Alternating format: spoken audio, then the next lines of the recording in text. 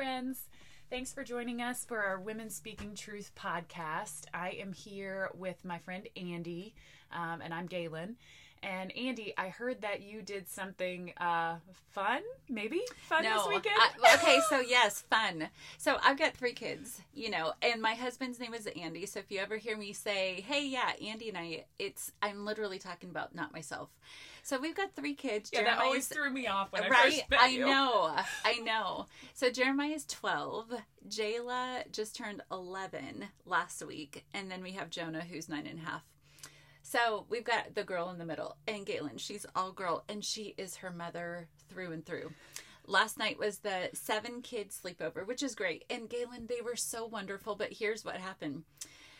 We rented for her a big bouncy house with the bouncy house combination slide that you go down it, and there's a tunnel, and it's super fun. Yeah. It is. The goal was that they would sleep outside in the bouncy house. The low last night was 42 degrees. I was convinced, like, Jayla, listen, babe, you just so you know, it's going to be really cold and dewy. So you're going to be cold and wet. This isn't going to work.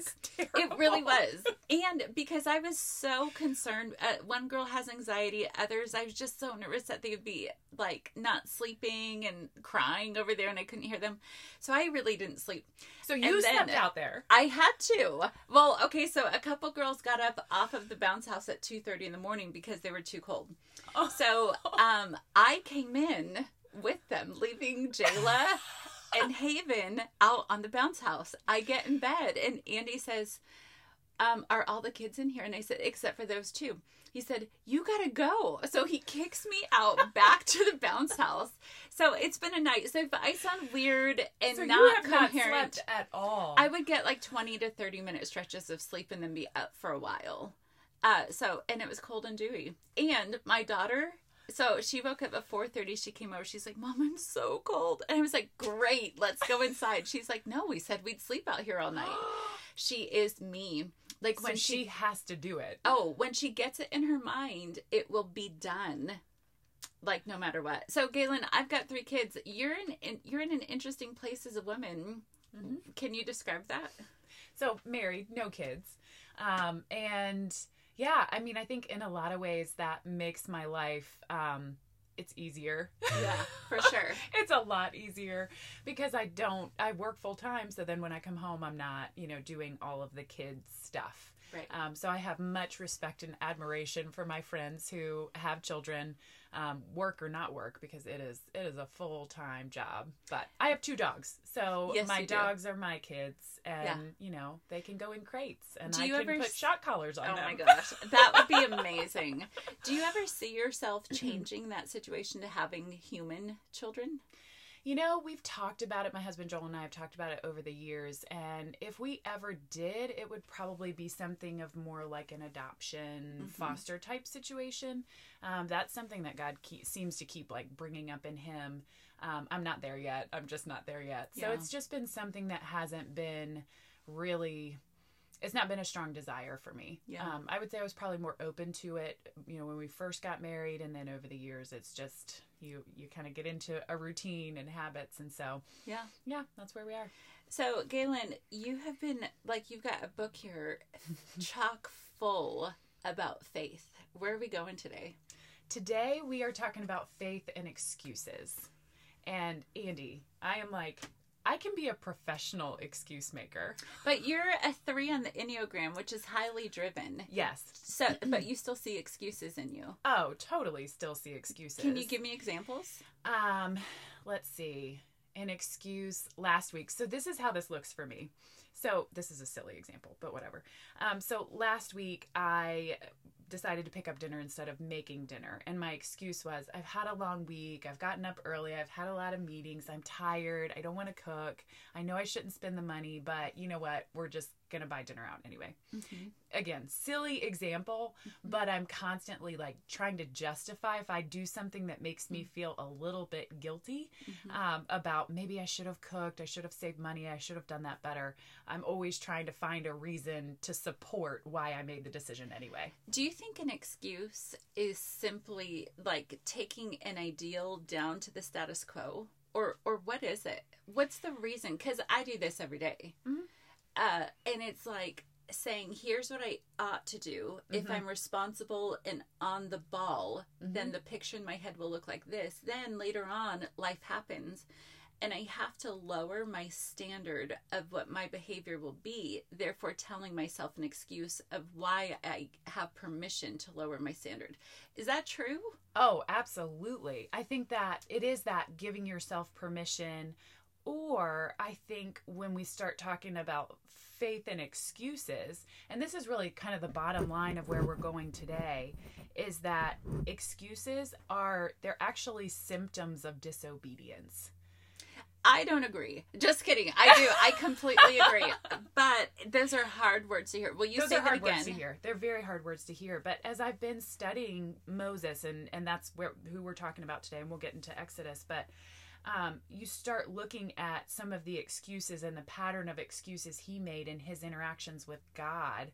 And they were pretty significant in being an indicator that there was something going on in his heart that was not in alignment with what God wanted. Oh, I get it, Galen. Like this, in the same way that in my day, if I'm getting tired and toward the end of my day, instead of cooking the teriyaki chicken and rice, that I say, forget it, we'll just run to Taco Bell. I'm lowering my bar of responsibility, which is neither here nor there. Right. But on a spiritual level, what I do, I think, I'm literally talking this out, so help me understand, where God has a standard on his people that we will obey, honor, trust, love, and the list goes on.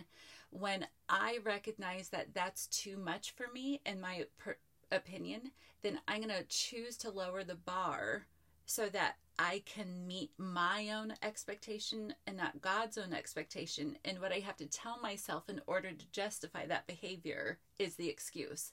That's why you say it's a symptom of disobedience. You broke it down perfectly. Got perfectly. It. So there's this, God has this expectation, this standard that he set. And that's exactly what we do is we then, I can't meet it, but let me fill that gap of where I actually am and where God is calling me to be. Let me fill it with an excuse. Let me fill it with why I'm not able to get to that level. And that's where this tension of how does faith overcome that? You know, where am I making excuses in my life, especially when it comes to my relationship with God and where he's leading and calling me? Am I making excuses to try to fill that gap of where I think I should be and where he's actually calling me to be? Wow, yeah.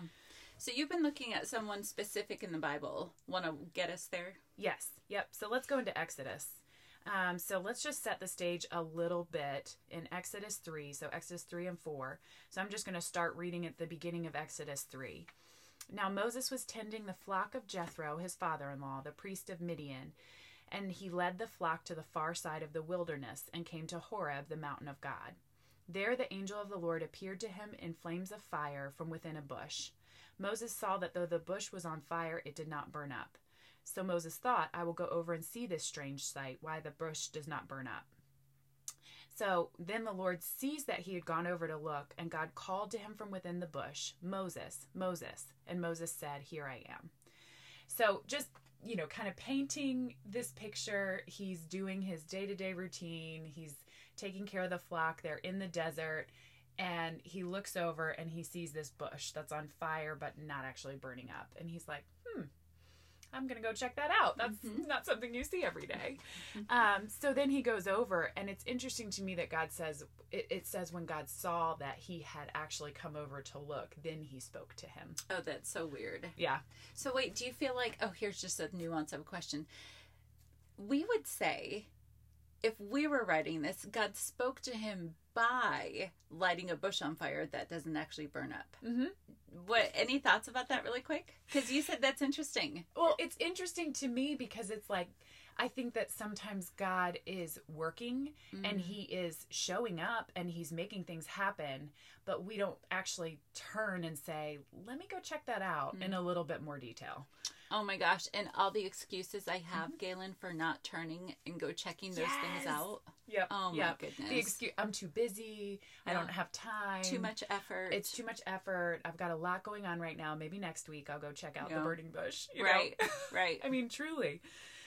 So he goes over, they start to talk, and God is saying, hey, I've seen how miserable the people in Egypt are. I want to rescue them. And down in verse 10, he says, okay, so now go. I'm sending you to Pharaoh to bring my people, the Israelites, out of Egypt. And so this is where we get into Moses's series of excuses.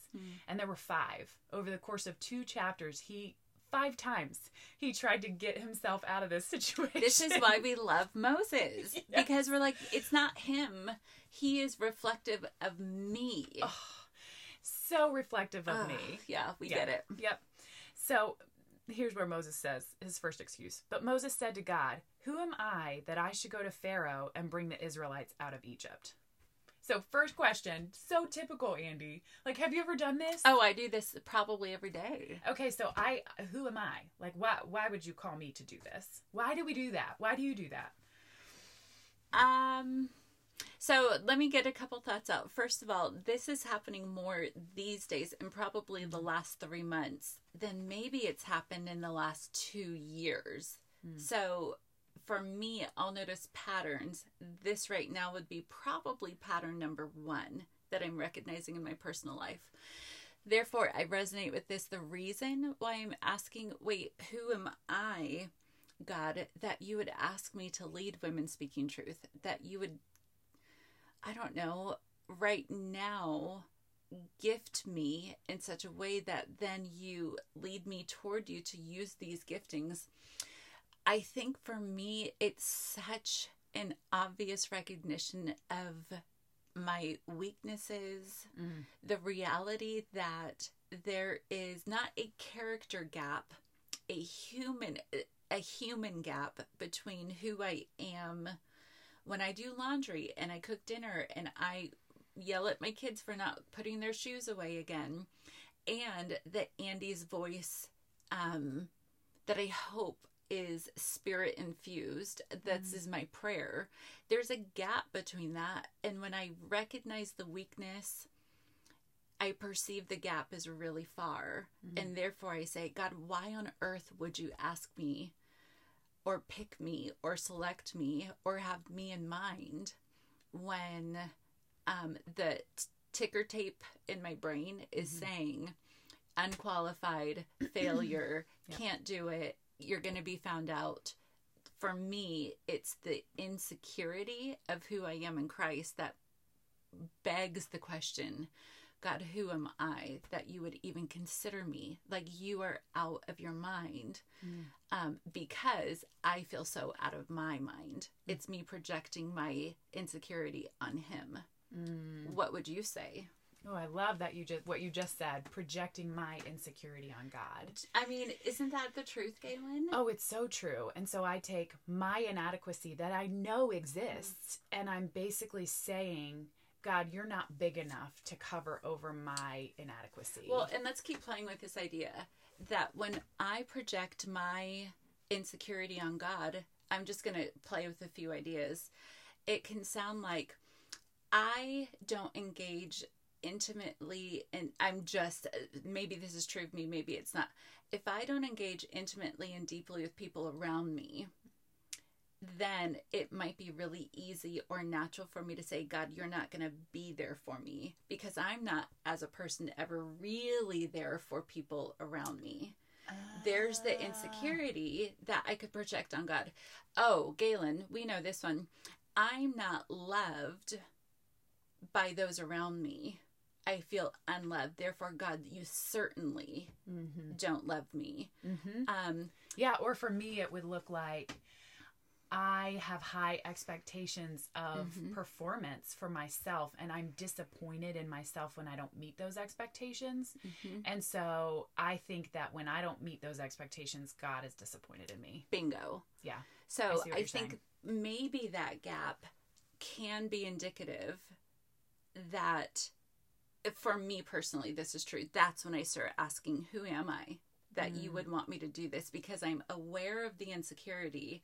I assume that God doesn't just recognize it. I get that, but that he feels the same way about me that I feel about me. And therefore, it really begs the question, who am I that you would even have something like calling or purpose for me when we all know I'm just going to screw the whole thing up? Yeah. Or whatever. Well, and you think about Moses, he had been out of Egypt for what, 40 years? And then all of a sudden, God's saying, I'm going to use you to lead them out of Egypt. Like, that is huge. And so can you imagine what he must have felt like saying, really? I'm the guy who murdered someone and ran and took off. Who am I? Because you must be looking at me thinking, here's this guy who's been hiding and away. And why on earth would I be the one that you're going to take back into Egypt and do this thing? It's really interesting, too, because if I were Moses' friend, right, and I knew him as a childhood friend, that he grew up in the most prominent household in Egypt as Pharaoh's, not direct son, but within the Pretty household. much within the house, yeah. Some of the same rights as Pharaoh's own kids.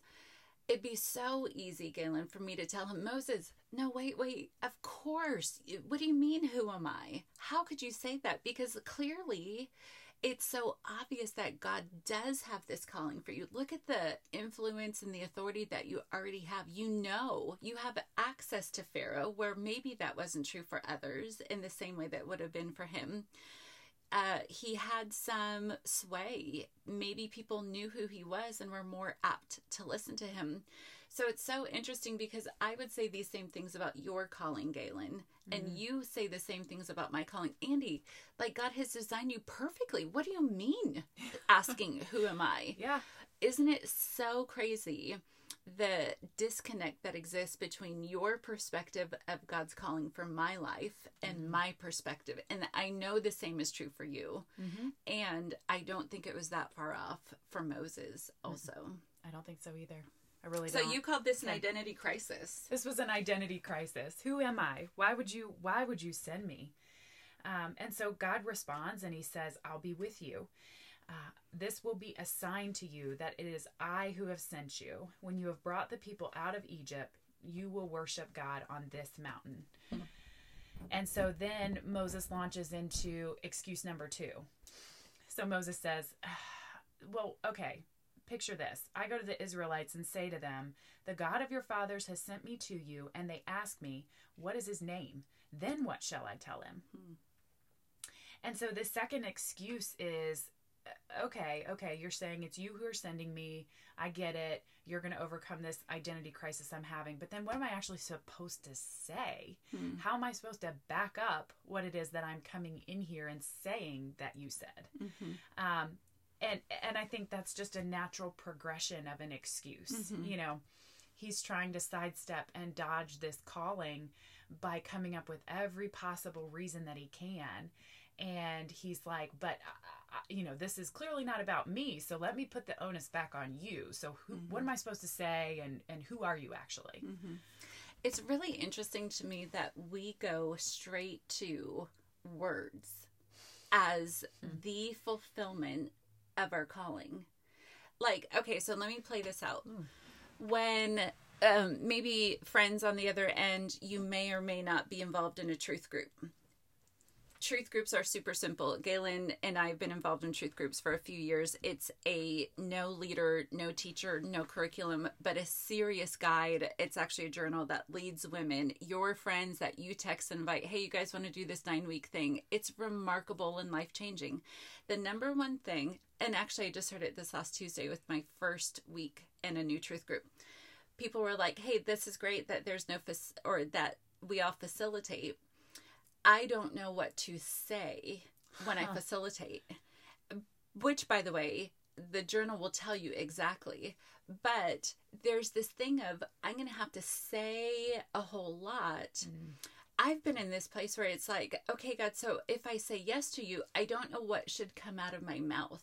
Isn't it a weird thing? I can't quite make sense of the connection between calling and why on earth we go straight to the words that then I'm responsible for. And sometimes God hasn't even called me to open my mouth, to just say yes and be with someone. But for me, I translate it automatically to, I'm supposed to have words that are meaningful and right. I think that's true in a lot of situations. Words have such power and weight. There's a reason why God gave us the Word of God. There's a reason why He gave us a book filled with His voice, with His words. And I think it's because they do have such weight and such power. And when you think about the power that words have to heal, to encourage, to tear down, to crush people. I mean, the power, there's always that illustration you hear, words are like toothpaste coming out of the toothpaste tube.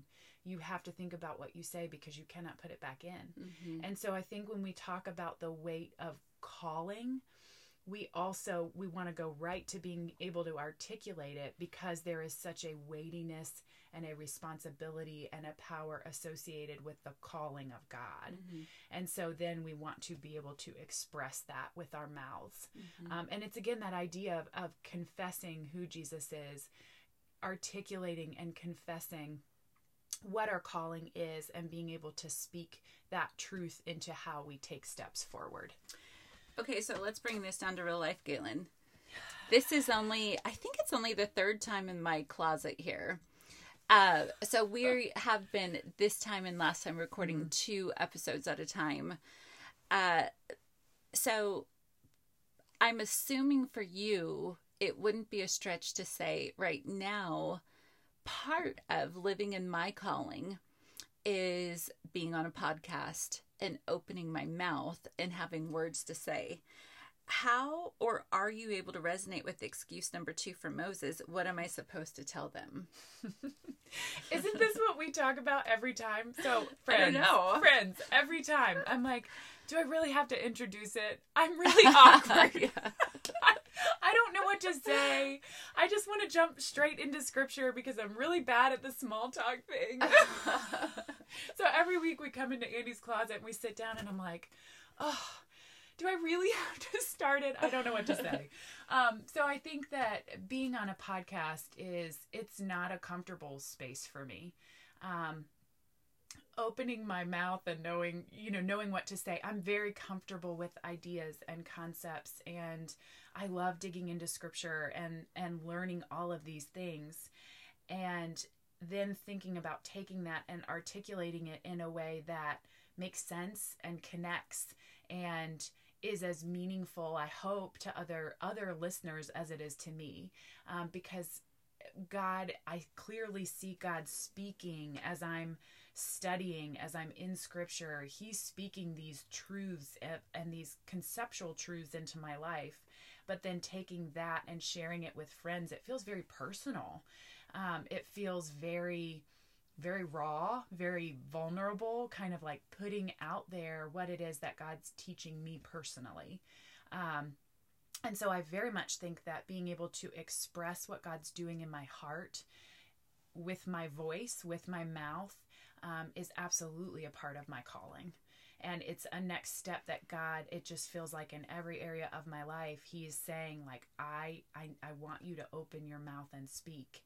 And not with confidence because you're so competent or you've got it going on. And that's something that I've done in the past. I would go into a meeting or into a room and I would kind of sit back and observe. And I would figure out the dynamics. Okay, clearly that's a person who has some authority. That's a person who is really directing and guiding the conversation. And that is something that God is changing. Like, you don't just sit back and wait to observe the dynamic.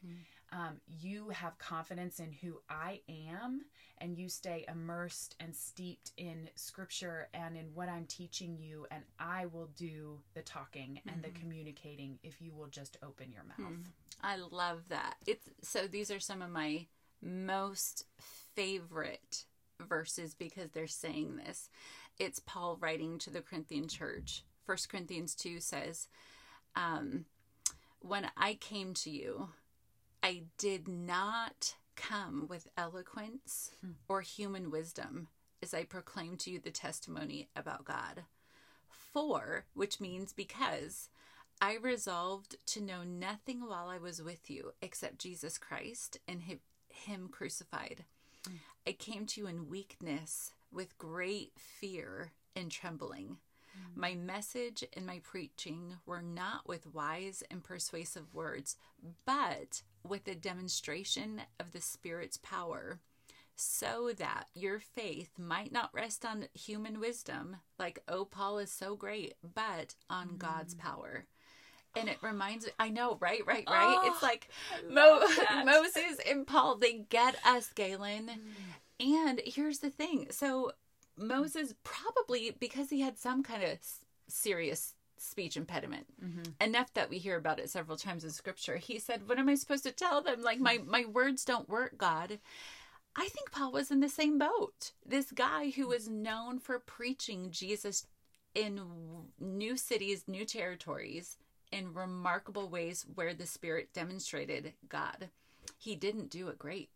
What does this tell you for you and for me and for friends on the other end?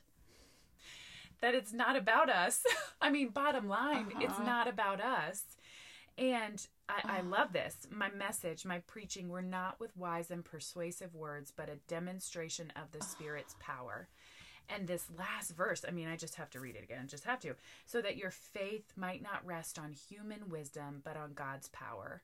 And so, my hope, my prayer is that as I get to share with you, friends, what God's teaching me, that you hear the truth of Scripture, that it encourages you to dive into God's Word, because there is nothing like hearing the voice of God speak to you and create these connections and these revelations. It is life changing.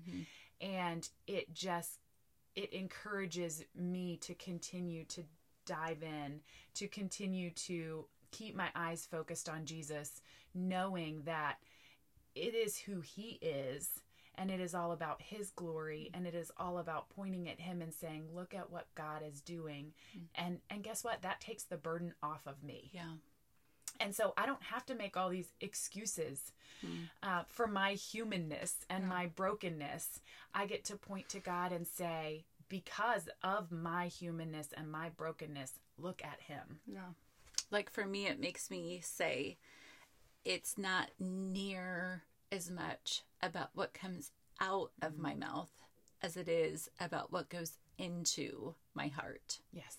And for me, I want to put all the emphasis, at least 95% of it, on what comes out of my mouth. When really, if we listen to Moses and Paul, it's so much more about letting God come in the quiet, personal spaces that nobody will ever see. That is the demonstration of the Spirit's power in my life, which activates the calling of God out of my life. Okay, so, can you say that again? That I was don't a think lot so. right there. I don't know. Like, I put more emphasis on what comes out of my mouth instead of the time that I'm spending with Jesus, where he's going into my heart. But I think that anointing comes and calling is fueled when it's in those, for me, when I'm in my basement or in my big red chair or right here in my walk-in closet on my face before him. That's where calling in the Spirit of God gets activated, so that what comes out of my mouth is, I hope, of the Spirit. So, Galen, we're only on excuse number 2. Hey, friends, on the other end, we're going to get a lot more to faith and not just the tension around faith like excuses. So we've got a few more episodes. The next one's going to be part 2 of faith and excuses. Galen's got a couple things up her sleeve with this, bridges we still need to cross. Then in about 4 more episodes or 5 more episodes around then, I'm just putting random numbers on these, we're really going to start to look at what then is just faith and how do we lean into it. So right now we're just scratching the surface on the tension, and in a few more episodes we're going to get like deeper and deeper into it. So for right now, we want to say thanks for listening. What we always do is share what God's doing. In other words, if God's even just a little bit done something in you, or if there's something that feels like it's stirring around, listen, you could do a couple things, just like Galen and I do. We share, like, using our own words. Hey, oh my gosh, when I was listening to this, here's what I felt like God did. He reminded me about this, or he showed me this. When we get it out of our mouth, that is when God is moving in a way that is much more than just when we keep it stuck between our 2 ears. And it has power and life when it comes out of our lips. The other thing we do is share the podcast. If there's some friends that you want to be talking about this stuff with, or you think it might be beneficial, send the link. Super cool. We're doing this together. We'll see you guys in the next episode.